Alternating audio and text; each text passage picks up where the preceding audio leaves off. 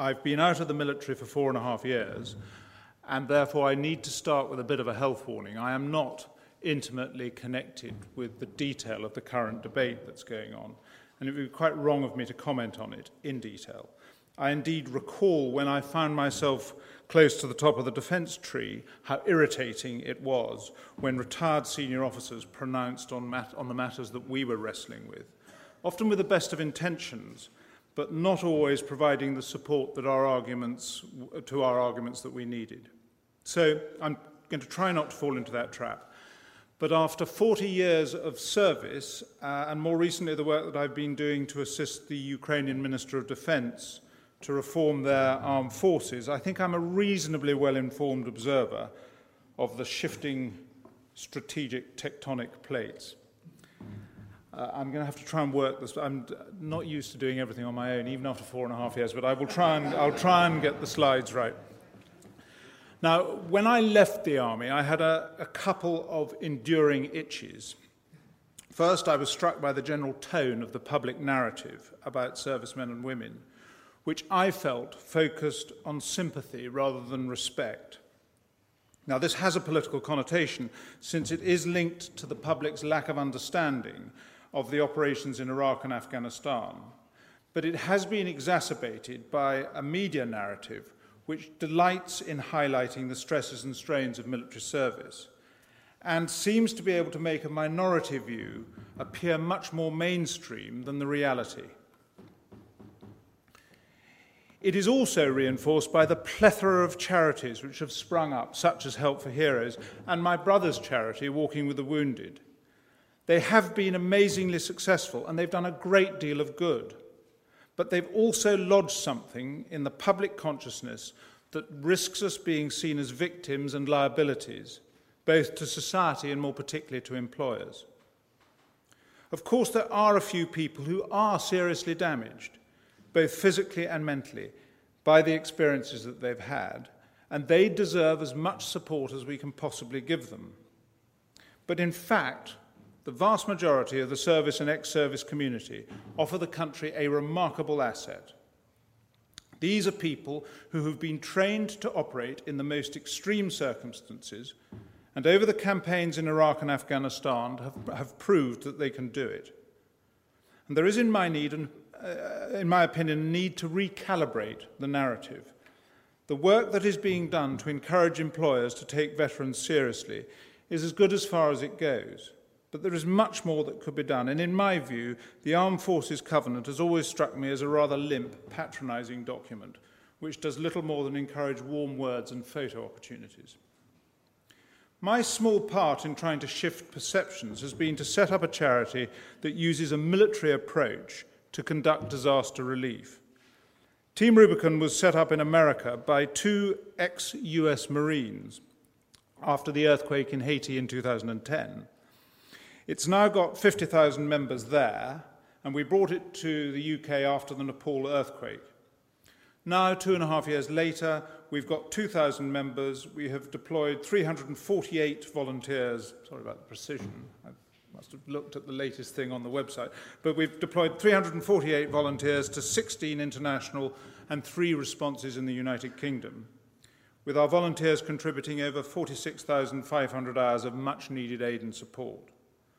And currently we're responding to the Caribbean hurricanes and have sent over 70 volunteers to help in the immediate aftermath of the storms.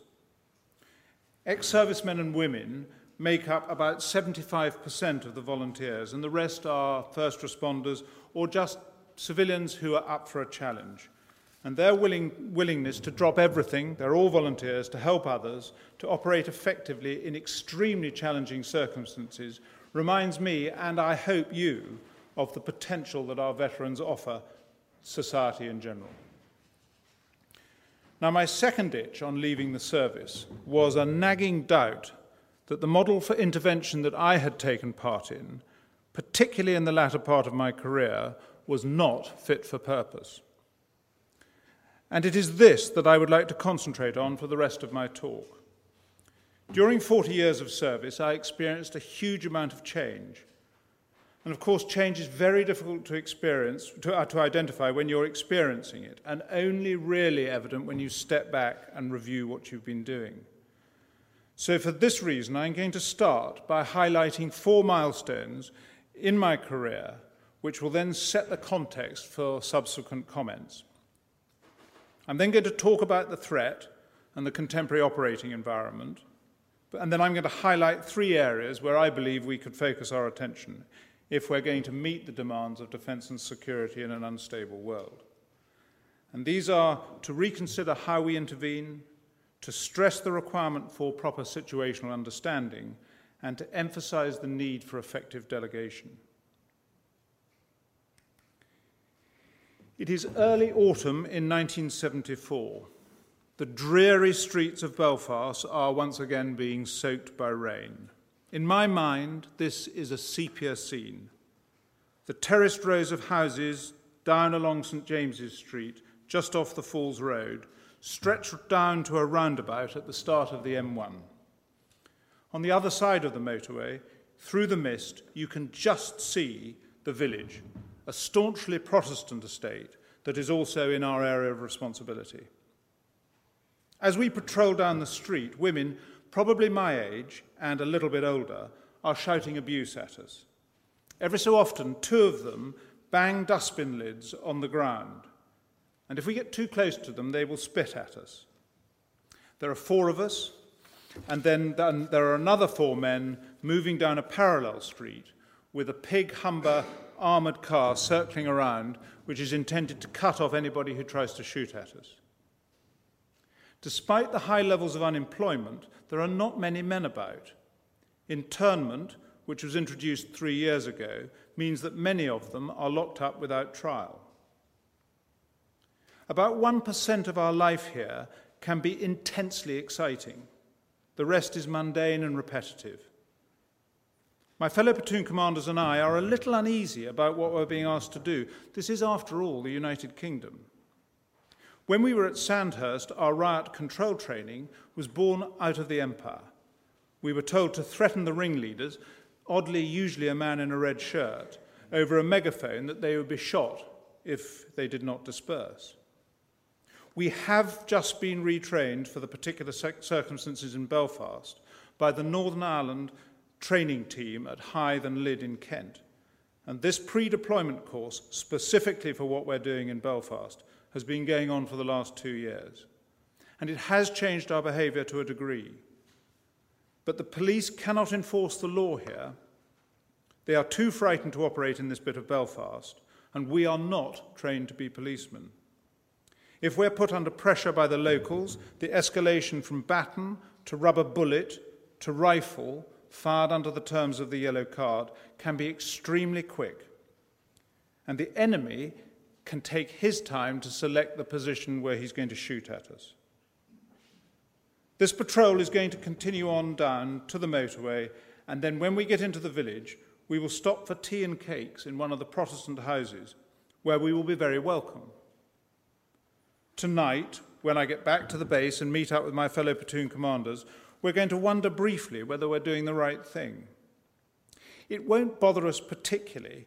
We are of an age where we're red-blooded and we feel invincible. We believe that we're doing a good job, certainly to the best of our ability. Our riflemen are professional, and we're following the orders of our commanding officer. And after all, he is the boss that matters. It's now 1987. The harvest has just been completed on the North German plain. I'm standing alongside my brigade commander on a track overlooking stubble fields interspersed with ditches and with hills in the distance. He is briefing the annual staff ride from the 1st British Corps, while I, as a major, point out features on an enlarged map that we've propped up in front of open-sided 4-ton trucks. These are being used as a makeshift seating stand. We're looking out over the Water Sandwich, an area of flat land between the Salzgitter Zweig Canal and the River Inersta. This is the principal killing ground in the Corps' main defensive position, and it is where we will bring the Soviet hordes to a shuddering halt if they have the temerity to attack us. The top brass, there must be 7 or 8 generals sitting in armchairs which we've brought out from the mess and make up the front row, are listening carefully. I suspect that this is mainly to see if my boss performs well. This is a big moment in his annual appraisal, rather than to consider the plan, which they all know backwards, since they've been fighting this Cold War throughout their careers. The corps and divisions that they command are extraordinarily well equipped and drilled. They spend all of their time preparing to fight what is termed a high-intensity conflict against the Warsaw Pact on a battlefield that will have been swept of all its distractions. Even the refugees and the prisoners will be dealt with by somebody else. These guys are considered masters of their art, but none of them are old enough to have fought in World War II. They do have a clear purpose, the threat is real, and it binds together an alliance which has been central to the defense of the West since 1949. In the group, there are 2 Air Force officers, 3 Germans, and a Belgian. The audience is 50 strong. Those people will say nothing. The chain of command is all British.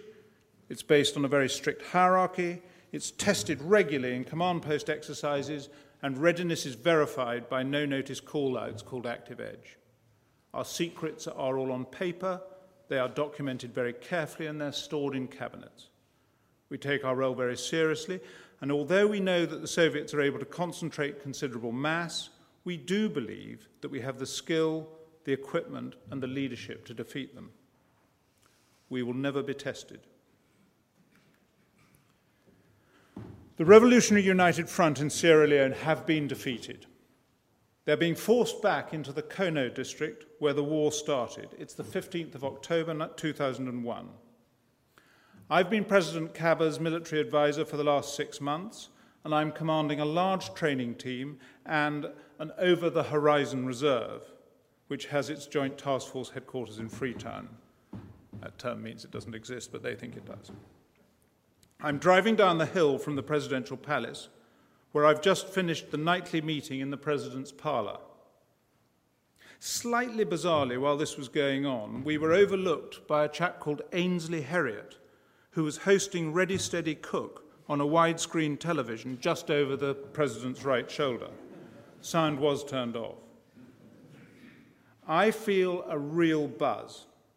My actions are genuinely helping to make a difference. The President has agreed to a draft paper that I've just prepared for him to send to the UN Secretary-General's Special Representative, a Nigerian diplomat called Olumi Adeniji, which states that, whatever the UN's position, the Sierra Leone Armed Forces will be advancing to take up positions on all of their country's borders within the next 14 days. There are terms for the RUF, but they have to disarm. We are using the Sierra Leone Armed Forces, closely mentored by British officers, as a stick to beat the RUF, while the 17,500-strong United Nations mission in Sierra Leone sits on its metaphorical butt, hamstrung by a mandate that does not allow it to take the initiative. We have a very tense relationship with UNAMSIL, but coincidentally, I have found that I was at the British Staff College with the Force Deputy Commander, a Nigerian called Martin Agwai, and this is hugely beneficial to help build bridges between the key stakeholders. Importantly, SRSG Adeniji knows the region and the people, and he has considerable credibility as a Nigerian, who the other West Africans defer to, and he negotiates very effectively with the rebels. He is much better at it than we could ever be, and we, the British, are much more effective as advisors to the Sierra Leoneans and turning them into a credible fighting force, which the UN mission is never going to be. The High Commissioner and I are being given considerable freedom by London, who are distracted. The Permanent Joint Headquarters have their eye off us ever since they launched an operation into Macedonia to disarm rebels there in late August. And then 9/11 happened. This has sucked up all of their staff effort, and I'm hardly ever contacted, and it makes life much easier. If I want to get any messages into London, By far the most effective way to do this is through the High Commissioner, who has a direct link to Jack Straw. And if we need to, we can get something considered at cabinet level which would never make its way through the tortuous MOD chain. In Freetown, there is a real sense of shared purpose amongst the British and smattering of international advisors. We all get on, we trust each other, and we know what's happening. It really does feel as if we have a chance of building a foundation here for lasting peace. The only slight frustration has been that the newish DFID has been slow to delegate authority to its representatives in country, and the international community's coordination of the longer-term social and economic investment doesn't appear to be a priority. In 13 years' time, the Ebola virus epidemic will kill 4,000 people, highlighting how little we have actually done to build sustainable human security.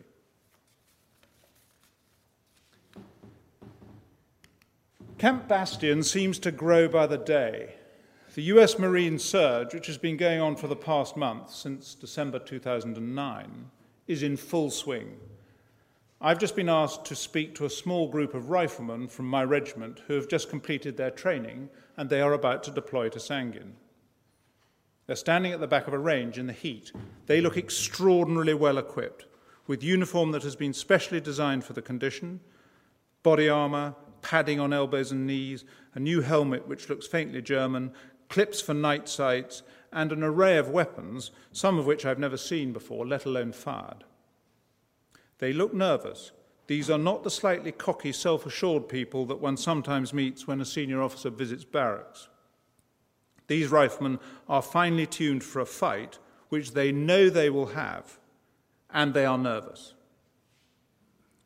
Of the group of 30 that I'm talking to, at least one is going to be killed and a number seriously wounded over the next 6 months. I've flown down to Bastion from the headquarters of the International Security Assistance Force in Kabul, a US NATO-led coalition of over 40 nations, where I'm serving as the deputy commander to a US general.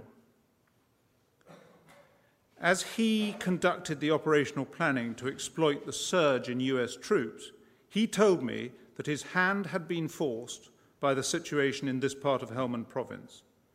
It is probably not where he would have chosen to focus his attention, but the situation now demands it because the insurgency here is gaining the initiative. When I talk to these riflemen, if I follow the UK line, I will explain that the mission in Helmand is making the streets of Britain safer. This has a hollow ring to it. We're not fighting Al-Qaeda here, but locals who resent foreign intrusion, particularly since it's messing up their ability to grow poppies, their most productive crop. But London is engrossed by Helmand. It's where the casualties are happening. It is the source of the vast majority of stories in the media. And this feels to me like a damage limitation exercise. They do in London recognise the link to Kabul, but it's complex, and I sense that its value is largely seen as a way of resolving the challenges in Helmand, rather than setting the conditions for the future of Afghanistan and the region. So I conclude by telling these riflemen that they are highly professional soldiers, following in a great tradition, fighting for their mates and their regiment. It does feel like a more credible line. It resonates better, and I hope it will help to stiffen resolve in the face of a very challenging enemy. I do feel an enormous sense of pride in these young men and women, many of whom have been recruited recently from disadvantaged areas of UK society. They have proved themselves in training, and I am supremely confident that they will do everything that we ask of them in combat. Now, the two immediate reflections on these 4 snapshots are how much things have changed since the early 1970s and how the interpretation of the threat drives everything. Now, I do realise that these are blinding glimpses of the obvious, but I think it's worth a moment's reflection. In the early stages of my career, the threat was clear and politically unambiguous. In Northern Ireland, there was UK cross-party consensus for the 38 years of the campaign, which meant that the sacrifice of 1,114 British Security Force personnel, of whom 722 were from the armed forces, was considered proportionate. The murder of a soldier in the 1980s rarely made the front page of a newspaper. The Cold War, which was for many the conflict that dominated their careers, was an extraordinary, largely theoretical standoff. And the economic policies which actually won the war were disconnected from the security operation. Thank goodness our plans were never properly tested, but the threat was real and caused us to keep 55,000 troops permanently based in Germany with an equipment program that was designed to keep us at the cutting edge of military technology. Indeed, our procurement of superior technology was one of the major justifications for our ability to deter the Warsaw Pact, since we believed it made up for our deficit in manpower. My goodness, how things have changed. The coalition in Afghanistan was not drawn together by a common interpretation of the threat. Even the British, who after the United States were prepared to take the greatest level of risk with their forces, were not prepared to authorize any movement outside the boundary of their forces in central Helmand without reference to the very highest levels of government. And then the balance of risk was decided not by the potential benefit to the coalition, but by the likelihood of casualties. This made the military commander's ability to counter a highly complex threat extremely challenging and depended almost entirely on the US willingness to deploy and maneuver large numbers of their own troops. It was the inputs, the limitations from capability or imposed on employment, rather than the output, the need to create an environment that was sufficiently secure for others to build sustainable human security, that drove much of our planning. The inability to achieve consensus on how best to deal with the conflict in Syria illustrates how difficult it is to justify a believable threat politically. Unlike in Helmand, it is now hard to explain how direct action could be directly in the interests of security at home. But even so, an ideology ferments. Thousands of innocent civilians are killed. And there's an exodus of people which generates a migration crisis on a scale that has a direct impact on security in Europe. The resurgent threat from Russia, which has caused plenty of comment, is not enough to trigger significant investment in armed forces. And terrorist attacks at home are treated largely by the intelligence and domestic security communities. Of course, there are plenty of other priorities for government, but their interpretation of the threat today does not provide sufficient justification for investment in armed forces. They do want to be seen to be playing a part in wider global security, but if the risks are high, the consequences of playing our part are not sufficiently compelling for the domestic political narrative to justify the blood that will have to be spilled. This is, of course, a dangerous position to be in. The threat is not clear, and this reduces the justification for the use of military force. But predicting the future is not easy, and there do seem to be plenty of risks which could manifest themselves in very unexpected ways. Climate change, competition for resources, ideology. The world is not in a particularly stable state at the moment, and instability many miles away from our shores will have implications, not least because the impact of this will have on friends and allies who we depend on for our general security. Ensuring that our insurance policy is appropriate and up to date seems to be a reasonable course to take. Now, as I've said already, I'm too far removed from the nuts and bolts of the current debate to offer any further informed comment on the detail.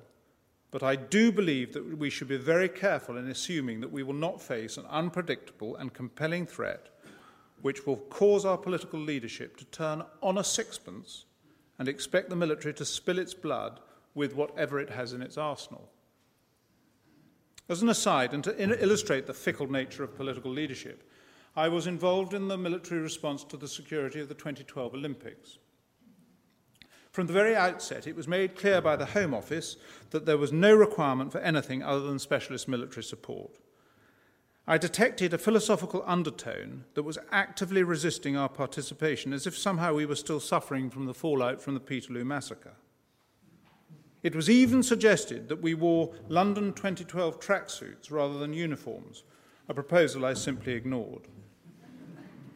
During the 12 months leading up to the Games, the level of support that we were required to give grew.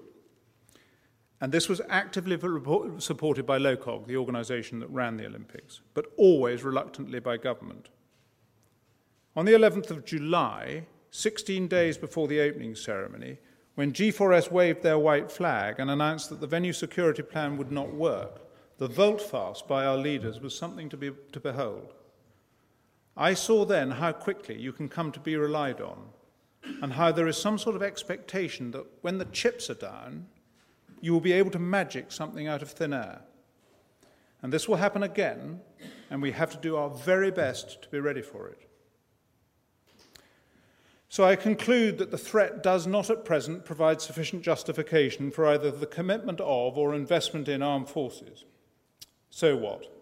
I'm going to confine myself now to 3 proposals which need not have significant cost implications, but which could help to prepare us better for the shocks of the future. And these are, as I've said before, a different approach to intervention, improving situational understanding, and delegation. I indicated at the beginning of my talk that I had been frustrated by my experience in the military interventions I'd taken part in over the latter stages of my career. We intervened too late. Often something must be done feels like the driver. Our approach is culturally insensitive. We're driven by domestic politics. We're too fixed by physical security, and our staying power is limited. The current political reaction to this experience has been that we're very reluctant to put troops in harm's way, and if we do, the scale and conditions of employment are very restricted. We're keen to develop mechanisms that deploy air power, provide training and elements of operational support, but don't put boots on the ground. Now, this is just a remodelling of the old approach to suit ourselves, and the risk is that we're going to be caught out in the wrong position when the circumstances suddenly change. I see a need for a fundamental shift in our approach to the way that we address intervention. There is a need for a carefully planned international cross-sector collaboration with individual states designed to strengthen social, economic and security frameworks. And this is not primarily about physical security. We must now see how our defence is in the wider context of human security, along the lines of the concept as it was defined by UNDP in 1994. The idea that an individual can be free from fear and free from want, and thereby aspire to improve his or her lot, is a compelling one. The original concept identified the threats to security in 7 areas: economic, food, health, environment, personal, community, and political. And this is probably dated, and we certainly ought to add information to the list. But by addressing each of these themes, it's possible to provide a much more balanced view on what needs to be done well before the intervention is required. But it still needs a campaign which has a defined objectives, which is planned, resourced, and led. To do this requires some significant remodelling of our approach, and in particular, we have to integrate our efforts better, be more pragmatic about the cultural constraints that will exist, and change our view on time. As far as integration is concerned, this is not about defence, or indeed about Whitehall. There has to be a better understanding of the true meaning of multinational operations, which places more emphasis on building strategic consensus with contributors and the host or target nation, which respects the multilateral aspects of the complex contemporary security environment. For us, this means a much more sophisticated cross-government approach. If our system requires everything to be driven by money, which it seems to, the pot should not be limited by the Conflict, Stability and Security Fund, but should be broadened to include significant amounts of both the overseas aids and the defence budgets. And it has always frustrated me how little importance is given to the potential contribution that could be made by the private sector. And I do not mean private security. This is all about investing in social and economic regeneration. With regard to our cultural approach, I don't feel that the attempts by Western military coalitions to understand the populations they're supposed to be protecting cut the mustard. Yes, we've increased the amount of cultural pre-deployment training that takes place. Yes, we've tried to train more linguists. But I think this is always going to be superficial, or certainly risk being superficial, a sort of cultural fig leaf. I think we will always appear rather like Officer Crabtree, the gendarme in Allo Allo, no matter how hard we try. And my conclusion is that we need to accept, wherever possible, the priorities, if not the leadership, of the host nation, no matter what pressure this places on our own cultural principles. Why have I been involved in so many elections during my operational deployments? Why has the role of women been so high up on the agenda when men, women and children can't move freely to buy their food? And how could wheat ever be an alternative crop for subsistence farmers growing the opium poppy? And then there is time or staying power. I've already alluded to the 38 years that Operation Banner lasted in Northern Ireland. This represented an extraordinary level of all-party political commitment. As a contrast, I remember discussing with senior members of the government in 2010 whether it was reasonable to plan to cease combat operations in Afghanistan at the end of 2014. My reply was that of course it was. We should be able to transition the responsibility for physical security to better prepared local security forces in 4 years. But the defining requirement would be the extent to which the other aspects of human security could be improved, particularly political security and an appropriately stable civil society. Appropriately stable civil society. The conclusion is that contemporary coalitions have lacked the necessary patience to support the sustainable change required if human security is to be improved. This requires a multinational, multilateral approach that goes with the grain of the environment in which we are operating. If we can set realistic targets for sustained development, we will have a far better chance of success. But be very clear, this approach still requires a foundation of physical security, which may require the application of military combat capability, and if this is to be successful, it will have to be properly resourced, it will be nasty, and it will cause casualties. The highly complex operating environment drives the need for even more emphasis on what US military jargon describes as situational understanding. As the Duke of Wellington said in 1852, all the business of war, and indeed all the business of life, is to endeavour to find out what you don't know by what you do, and that's what I called guessing what was at the other side of the hill. Today we have very little difficulty looking over the hill. The challenge is to know what you're seeing, to process it in time, and to act decisively with an appropriate response. Now, I am concentrating on the observe and orient phases of Colonel John Boyd's OODA loop, where he recognized during aerial combat in the Korean War what the human in the loop was as important as the relative technological capabilities of the combatants. In his case, it was driven by the need to react more quickly and decisively than the opponent by making superior judgments about the situation.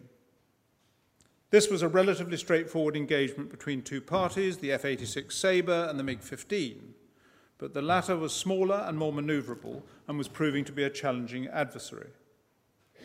Today, of course, there is a great deal of more information available. There are countless OODA loops functioning in sequence and in parallel, decision points that are unlikely to sit in a neat logical sequence, and the consequences of each decision has multiple outcomes. For this reason, we have to give understanding what is going on a far greater priority than was the case when I was serving. The speed and complexity of the passage of information is breaking down conventional hierarchies. Of course, this is partly about investing in intelligence and specialist and sophisticated technologies, but it is just as importantly about changing the cultural approach to information by ensuring that there is an ability to collaborate effectively vertically through the chain of command and horizontally with all the partners, stakeholders, and other interested parties. The vertical challenge is how to enable the necessary military hierarchy, which, if plans are to be executed effectively, has to limit conceptual and geographical responsibilities. But at the same time, an open information environment has to be created which ensures that everyone can get timely access to the information that they need, so they properly understand the situation before they decide or integrate their plans with other critical actors. The solution to this challenge will be partly technological. It has to enable open systems architecture while allowing certain types of information to be protected. It will probably require best practice to be drawn from the commercial sector, and it will require a flexible and fast-moving approach to procurement, something which always seemed to be a challenge throughout my career. But for me, the most important thing is cultural change. Importantly, I saw plenty of this on operations. By 2011, British forces in Afghanistan were employing very effective collaborative planning techniques which speeded up their operational tempo significantly. General Stan McChrystal introduced a situation awareness room into his headquarters, a control room with the very latest information technology, where he expected his command team to work together as a matter of routine and course.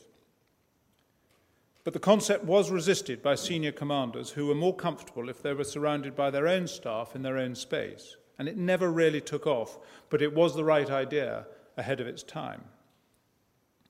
The big issue for me was that the management of information and the desire to achieve a high level of situational understanding on operations was not matched by the same culture at home. As a senior commander, my situational understanding was nothing like as good as it should have been. The layers of staff below me would delay issues coming to my attention unless they could be properly presented. And ironically, when it was too late then for me to add any real value to the decision. It was as if the institution was trying to protect me from the complexity and spoon-feed me so that I was able to swallow. But in fact, I should have been getting involved early, in part so I had a reasonable working knowledge of what was going on, but also so that I could identify and establish priorities and give early direction when appropriate. And there is a premium for wisdom and experience, which was not, in my view, being applied to the decisions that were being made. I believed at the time that the same challenges existed above me and right above me. It is critically important for the success of our defence and security apparatus to ensure that the decision-making process in the ministries are as effective as they can be. The contemporary environment makes it critically important to ensure that cross-departmental relationships are supported by a high level of situational understanding and decisions are informed by highly attuned OODA loops.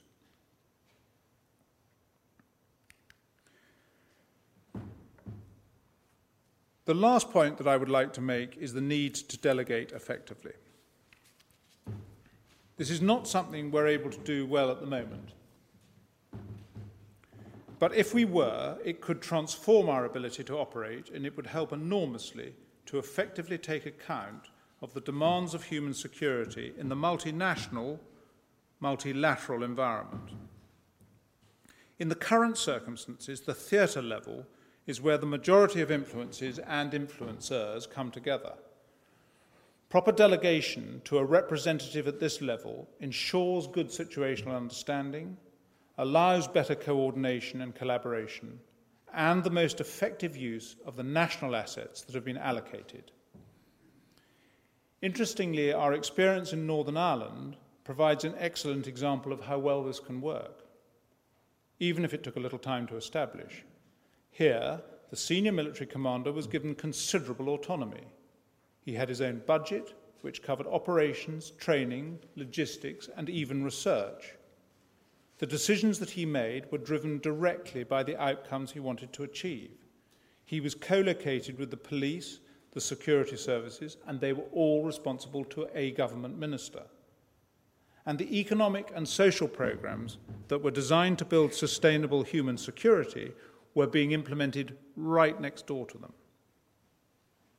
I found myself in a similar position in Sierra Leone. I sense that this was more by accident than by design, but the close working relationships with all the agencies in Freetown, the lack of capacity in the permanent joint headquarters, and our ability to get a cross-sector message up to the Cabinet quickly meant that we were left largely to get on with it, with delivering the strategic intent. But in Iraq and Afghanistan, the reverse was the case. All of the major influences were represented in Kabul. It was here, the theatre level, where they came together and where the effective implementation of a comprehensive operational plan that was synchronized with the host nation could be executed. I know that this would have been no easy feat, but it would have been considerably easier if the other principal nations, other than the US, who were contributing to the campaign, could have subscribed to this approach.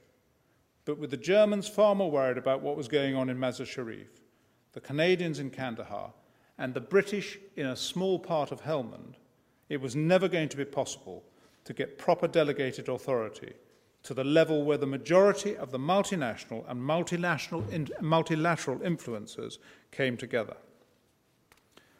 I found it intensely frustrating that the CDS at the time would ring the brigade commander in Helmand on most Mondays before the operational chiefs of staff meeting, but he never rang to find out what was going on across the country as a whole.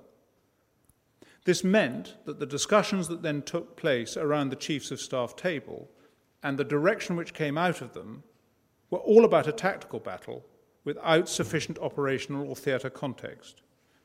And I fear that this was also reflected at an even higher level, where everything revolved around Helmand and not the levers that may be pulled elsewhere to create the conditions for strategic rather than tactical success.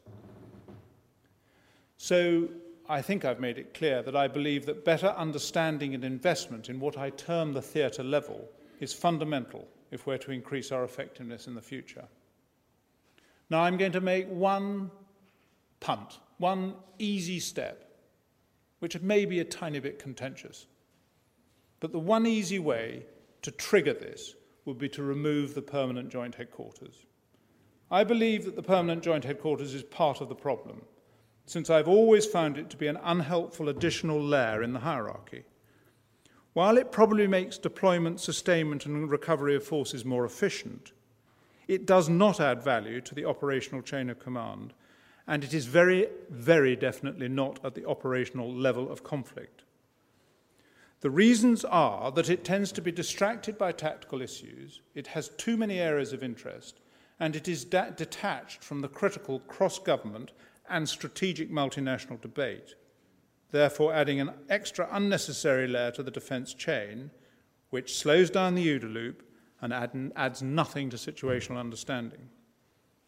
From my perspective, reconsidering the requirement for the PJHQ would not only offer the opportunity for savings, but fundamentally it would provide a really good catalyst for reframing the British approach to the contemporary security challenge. I'm standing outside the main entrance to the Olympic Park.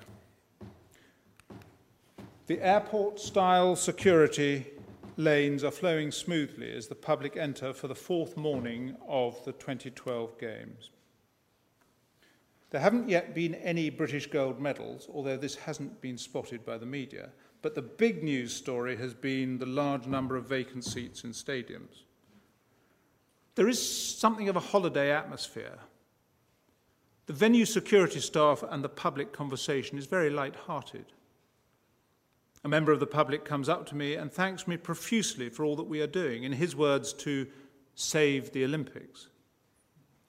Returning to my opening remarks, this was an extraordinary reminder for me of the gulf in understanding between some of the institutions of state and the public. For the last year, we had been told by the Home Office that these were to be the Blue Games. The militarization of the Beijing Games would not be repeated here. The military would not be needed. And now, 20 days after the contract to provide venue security had failed, we had mobilized over 20,000 troops. The public were delighted. Whether we deserved it or not, the general sense of reassurance that things would be all right now, that the armed forces were involved, was palpable. It made me realize, whatever the politics, The public do respect their armed forces, but we need to give them opportunities to do so.